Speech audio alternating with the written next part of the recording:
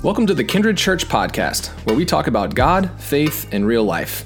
This is Daniel Childs. I'm the host of the podcast and the pastor of Kindred Church. To learn more about how to connect with our community, check out our website at www.kindrednc.church. You can also follow us on Instagram, Facebook, and YouTube. We're glad you've tuned in for today's episode. Now, let's talk about God. Well, I wonder if you know what it's like to be stuck, to find yourself in a place with no way forward and no way out. A couple weeks ago, I was driving across town. I was going to pick my kids up from daycare at the end of the day, and it had been one of those long, tiring, stressful kind of days, and yes, even we pastors sometimes have those kind of days. So I'm driving across town, and I get on I-40. It's about 5:30 in the evening, so everybody else in the entire triangle is also trying to get on I-40 at the same time. And when I turn on to the on-ramp, instead of accelerating, suddenly I have to slam on my brakes because up in front of me, there is some kind of traffic jam and all the cars have just come to a dead stop. And I'm actually still on the on-ramp, and some of the cars behind me on the ramp are like backing up and going out to try to go a different way. I would have considered that, but the car behind me wasn't going anywhere. And the worst part of all was that right in front of me was this big white 18-wheeler. It was blocking my view, so I couldn't see how far this traffic jam extended. I couldn't see how far everything was backed up. I'm just stuck here with no way forward and no way out. And I'm sitting there and I'm just kind of stewing on this situation. And I'm thinking, oh, this is just great. You know, now I'm going to be late to pick up my kids and they're going to think that I'm some kind of a deadbeat dad because all the other parents could get there and pick up their kids on time. I'm going to have to pay the stupid late fee to the daycare. The teachers are going to be mad at me because they have to stay overtime waiting for me to show up when I get home. My wife's going to ask me why I didn't just leave work a few minutes earlier to avoid, as if this is somehow my fault. And looking back, I might have been blowing all of this just a little out of proportion. But when we're stuck, that's kind of what we do, right? When we're stuck, we get bitter, we get angry, we start blowing things out of proportion. And when we get stuck, we can move pretty quickly into this feeling of despair. Maybe you know that feeling when you're stuck in a job that you don't like, or you're stuck in a relationship that's not what you want it to be, or you're stuck emotionally in a place of grief or a place of disappointment. You can't see a way forward, and so this sense of despair starts to creep in, and all the bitterness and anger that tend to come with despair. I think we see this a lot on a social level right now, don't we? You know, our society is so polarized. We're divided as a society on just about every major issue. Everybody's entrenched in their positions. It makes it so hard to make any kind of progress. And because of that, so often it can feel like socially and politically, we're just stuck. And I think that explains a lot of the bitterness and the anger that we see in our society right now. This is just what happens when we can't see a way forward. Well, back to my traffic jam on I-40. So I'm sitting there, I'm on the on-ramp, I'm still just stewing in my bitterness, and probably about 5 minutes goes by, and I really haven't gone anywhere. I mean, we're just like inching forward, I'm inching along behind this big 18-wheeler, and then finally we get to the end of the on-ramp.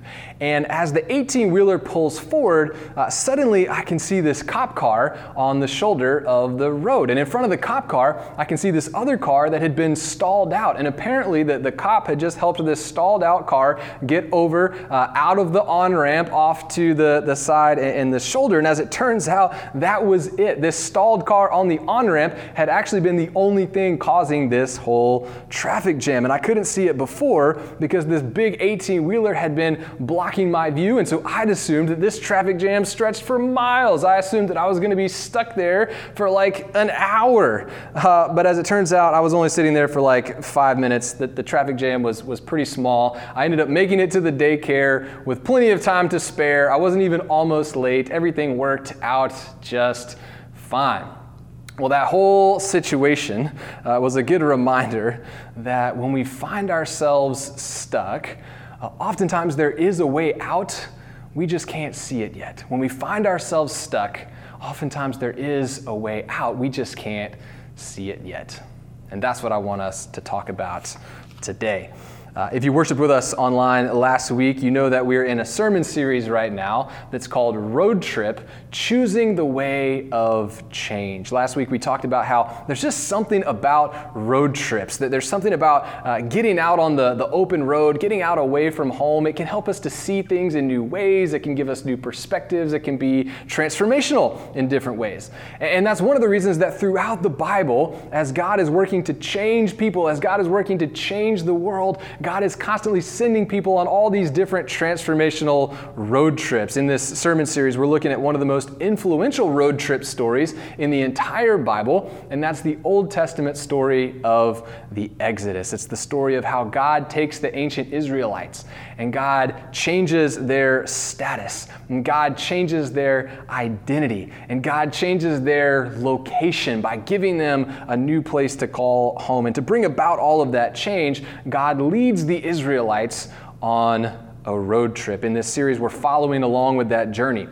And as we do, we're getting helpful insights about how we can better navigate change in our lives, especially the kinds of change that God calls us to make. Today we're going to look at what happened when the ancient Israelites were in a place where they got stuck. And they learned something that was super important and super helpful. And as it turns out, it is just as important and it is just as helpful for us today. Well, we are picking up the story in Exodus chapter 14. And here's the background just to catch you up. The ancient Israelites, they had been in a really bad situation. They were slaves in Egypt. And the king of Egypt, who was called Pharaoh, he treated the Israelites brutally. They were suffering. They were oppressed. The Israelites cried out to God, and God heard their cry. God decided to rescue the Israelites from Egypt. God promised to lead them out of slavery, to teach them how to be the people of God, to give them this new land to call home. And in order to make all of that happen, God leads the Israelites out of Egypt on this road trip. And last week we talked about Moses. You remember, God calls this guy Moses to be the one to lead the Israelites out of Egypt onto this promised land. And Moses was very reluctant at first, to say the least, but then finally he agreed. That's kind of where we left off last week. And here's what's happened since then in the story. So Moses, he goes and he confronts Pharaoh. Moses goes and he says, "Pharaoh, I'm here with a message on behalf of God." And Pharaoh's like, "Which God are you talking about?" And Moses says, "The God." And God says, "Let my people go." And Pharaoh just laughs at him. He's like, "Are you nuts? I'm not giving up all this free labor. I'm not letting all these slaves go free." So then God gets involved, and God starts sending all these different plagues on Egypt, flies and frogs and diseases and things like that. And Pharaoh, he obviously wants the plagues to stop, so he agrees to let the Israelites go free. But then the plagues stop, and then Pharaoh changes his mind, and he decides, no, I'm not going to let the Israelites go. So then God starts sending more plagues again, and then Pharaoh wants the plagues to stop, so he says the Israelites can go free, and the plagues stop. And then Pharaoh changes his mind again, and he says the Israelites can't go free. And this just goes on. And finally, after the 10th plague, Pharaoh's had enough, and he says, "Okay, I mean it this time." He says, "You Israelites, you pack up your stuff and you get out of here." So the Israelites do. They pack up all their stuff, and Moses starts leading them out of Egypt, and thus begins the Exodus road trip.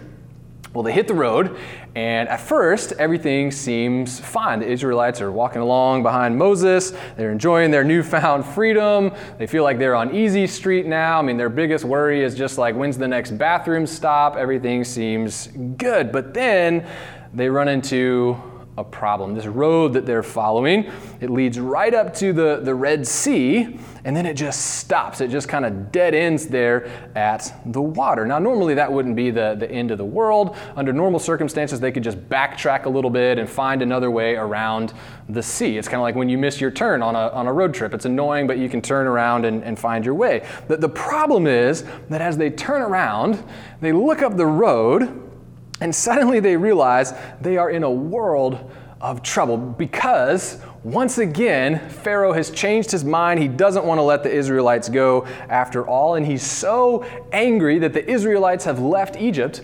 Even though he gave them permission to leave, he's so angry that he rounds up his entire army. Foot soldiers, chariots. We're told there was actually over 600 chariots, and Pharaoh leads this entire army to go and attack the Israelite people. So the Israelites look up the road, and this is what is coming at them, this entire army. And they know they need to make a run for it, but there's nowhere to run. They've got the Red Sea on one side, they've got the whole Egyptian army coming at them from the other side, and that means they are stuck, and they are stuck in a major way. Just like some of the situations that we've faced in our lives, there is no way forward, and there is no way out. So what do you think the Israelites do in that moment? Well, they do exactly what we do when we're stuck. They start to despair. And just like us, in their despair, they get really bitter and they get really angry. They start turning on Moses, their leader, and they get all sarcastic. They get all snarky with him. This is verse 11 and verse 12. It says that they said to Moses, "Weren't there enough graves in Egypt that you took us away to die in the desert? What have you done to us by bringing us out of Egypt like this? Didn't we tell you," they said, "didn't we tell you the same thing in Egypt? Leave us alone. Let us work for the Egyptians. It would have been better for us to work for the Egyptians than to die out here in the desert." In other words, they're saying, Moses, it is your fault that we're stuck here with no way forward and no way out. Now let's put ourselves in Moses' shoes for just a second here. You know, Moses, as the leader, he could have gotten distracted by all of that criticism. Moses could have fallen into despair himself. I mean, Moses sees the same thing that everybody else sees here. Moses sees that they're stuck. Moses sees that there is no way out of this situation. But here's the difference between Moses and everybody else. And please don't miss this. This is so important, and I'm serious. This can change our lives if we will take this to heart. The reason that Moses doesn't fall into despair with everybody else is this. Moses knows that God can see things that he can't see. Moses knows that God can see things that he can't see. From God's perspective, God can see all kinds of things. And plus, God can do all kinds of things that Moses himself can't do. And what that means is that even though the Israelites all feel completely stuck, even though they can't see any way out, Moses knows that with God, there is always more than meets the eye. With God, there is always more than meets the eye. So Moses stands up in front of the people and he says this. He says, "Don't be afraid." In other words, stop despairing. He says, "Stand your ground and watch the Lord rescue you today." And that is exactly what happens. God tells Moses, "Stretch out your shepherd's rod. Stretch out your hand," God says, "over the water of the Red Sea." And suddenly the whole Red Sea just splits in half. And suddenly the Israelites see that now they do have a way out. After all, they couldn't see it before. It wasn't even there before. But after all their anger and bitterness and despair, they end up just being able to walk through the Red Sea. They just walk over to the other side, and God protects them from the Egyptians. And not only do they not die like they thought they were going to, but we're told that their shoes didn't even get wet as they walked through the path that God made for them through the Red Sea. Everything worked out just fine. Well, do you see the lesson here? The lesson that God teaches these Israelites right here at the beginning of their road trip is that God specializes in making a way where there is no way. God specializes in making a way where there is no way. And I think the reason that God teaches that to the ancient Israelites right here, right up front, right as they're setting out on this journey with God, is because this is not some minor attribute of God. You know, this is not something God only does on occasion like a side hustle. This is God's primary hustle. This is who God is. This is why in the New Testament, when Jesus shows up, you know, God comes to us in person, and Jesus teaches us this exact same thing. Jesus teaches this to us over and over and over again. I mean, just think about how many times Jesus' disciples felt stuck. Think about how many times Jesus' disciples fell into despair. You know, one day they're out on a boat with Jesus, and suddenly this huge storm comes up upon them, and you know, the wind is whipping the boat around and the waves are crashing over the side of the boat, and the boat is beginning to sink, and the disciples are freaking out because they see no way out. I mean, they just know that they're gonna die. And Jesus, who has somehow been sleeping through this whole storm, that they finally wake him up, and he wakes up and he just tells the storm to stop. And it does. And suddenly everything is calm and peaceful again. Jesus makes a way where there is no way. One day, the disciples are out in the middle of nowhere, and they've got this crowd of over 5,000 people. All these people have come out to hear Jesus preach that day out in the middle of nowhere, and it starts to get late. And this massive crowd of people, everybody starts to get hungry, and there's nowhere around to get food for all of these people. And the disciples, they start freaking out because they've got over 5,000 hangry people on their hands. They don't know what they're going to do. They don't see any solutions. They're just stuck. And what does Jesus do? He takes a couple of loaves of bread that they had on hand and a couple of fish, and somehow Jesus just multiplies all of that food, and they end up being able to feed this massive crowd of people, and everybody goes home stuffed. Jesus makes a way where there is no way. The ultimate example, of course, is on Good Friday. You know, the disciples have abandoned Jesus. The disciples have denied that they're Jesus' followers. Some of them have denied they even know Jesus. Some of the disciples are watching from a distance as Jesus gets crucified. And then he's dead, and he's gone. And it's just all over. There's no way forward. The Jesus movement has literally come to a dead end. But then comes Easter Sunday, just a few days later, and Jesus rises again, and he's alive again. He makes a way where there is no way, even through death itself. God just shows us over and over and over again that this is who God is, and this is what God does. And God wants us to know this, and God wants us to believe this, and God wants us to remember this every time we feel stuck. This is a lesson that God continues to teach me in a on a very personal level, and I can be a slow learner, as you probably gathered from my traffic jam story earlier. It doesn't always take much for me to fall into despair over stuff. And I must admit that last year, right about the time that the pandemic hit, I had a moment. Some of you were involved with Kindred back then, and you remember, I mean, the pandemic hit, and it disrupted our whole launch. We had never done online ministry of any kind before. Honestly, I wasn't sure how we were gonna move forward, and I had a moment there where I didn't see how we were ever gonna do music online because it wasn't safe for the band to get together and record. I didn't see how we were gonna be able to move our small groups online. I didn't see how people were gonna actually participate on small group over Zoom. I didn't see how any new people were gonna wanna join Kindred Church when we couldn't do anything in person. I felt like, wow, we're just stuck, and I don't really see the way forward. And in hindsight, it's like God was teaching me, hey, it doesn't always matter what you see from your perspective. It's like God was telling me what matters is what I see and what I'm doing, and I am making a way even where you don't yet see one. What I didn't see at the time was that God had already been putting the pieces in place to make a way forward for us. You know, right before the pandemic, we had just hired Ty Harmon, now Ty Berenson, to be our worship leader.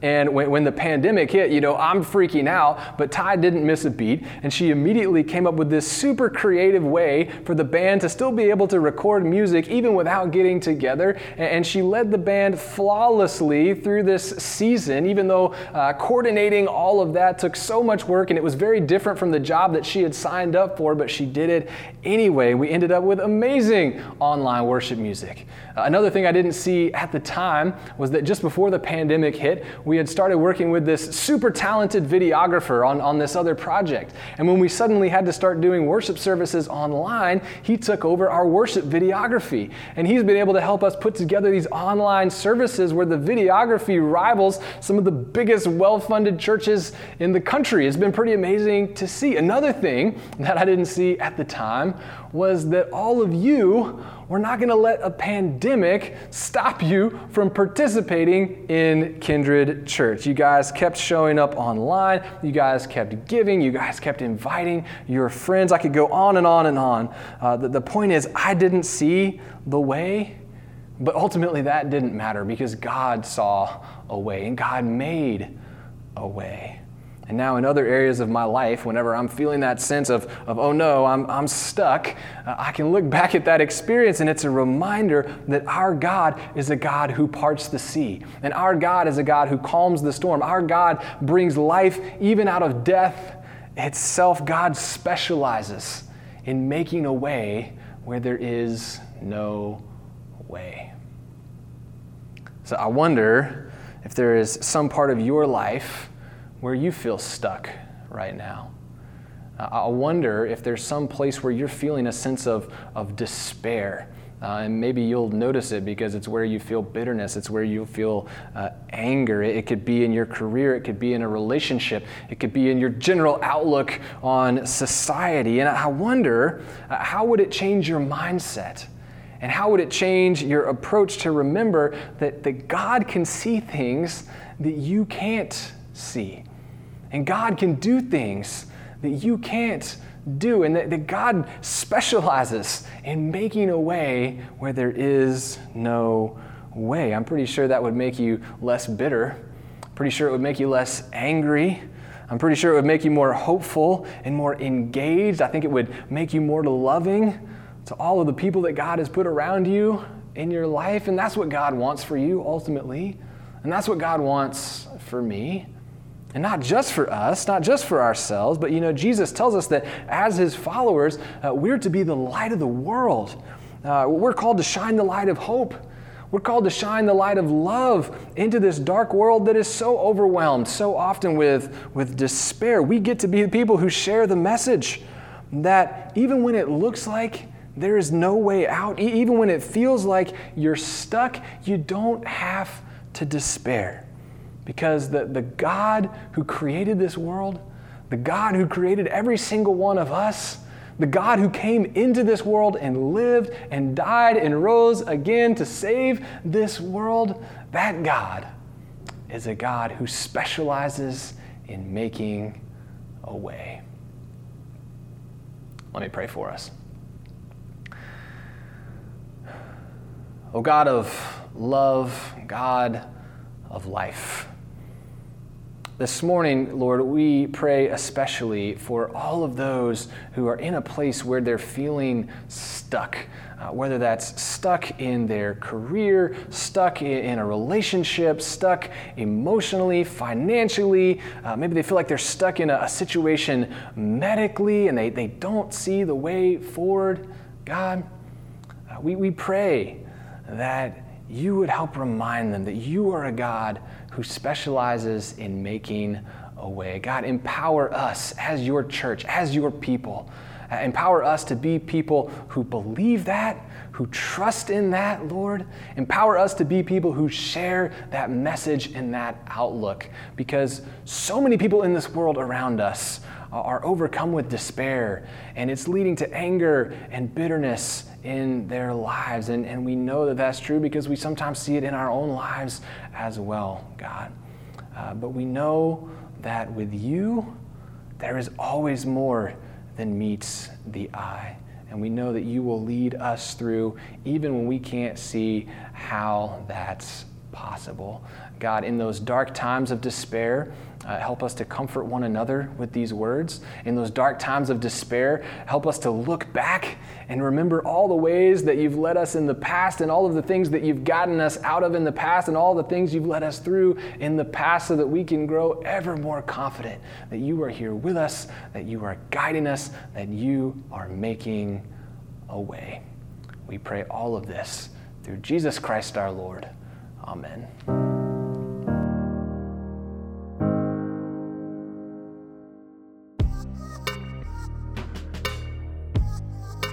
you, consider sharing it with a friend who might also enjoy it. Be sure to subscribe to the podcast here and give us a rating that helps us connect with more listeners. This free resource and all of Kindred's ministries are supported by the generosity of people like you. Your giving changes lives, and it helps us to share and embody God's love. If you'd like to make a donation, you can do so on our website at www.kindrednc.church and just select Give. You can find lots of ways to connect with our community on our website as well as on our social media pages. Thanks again for listening, and we will catch you next time.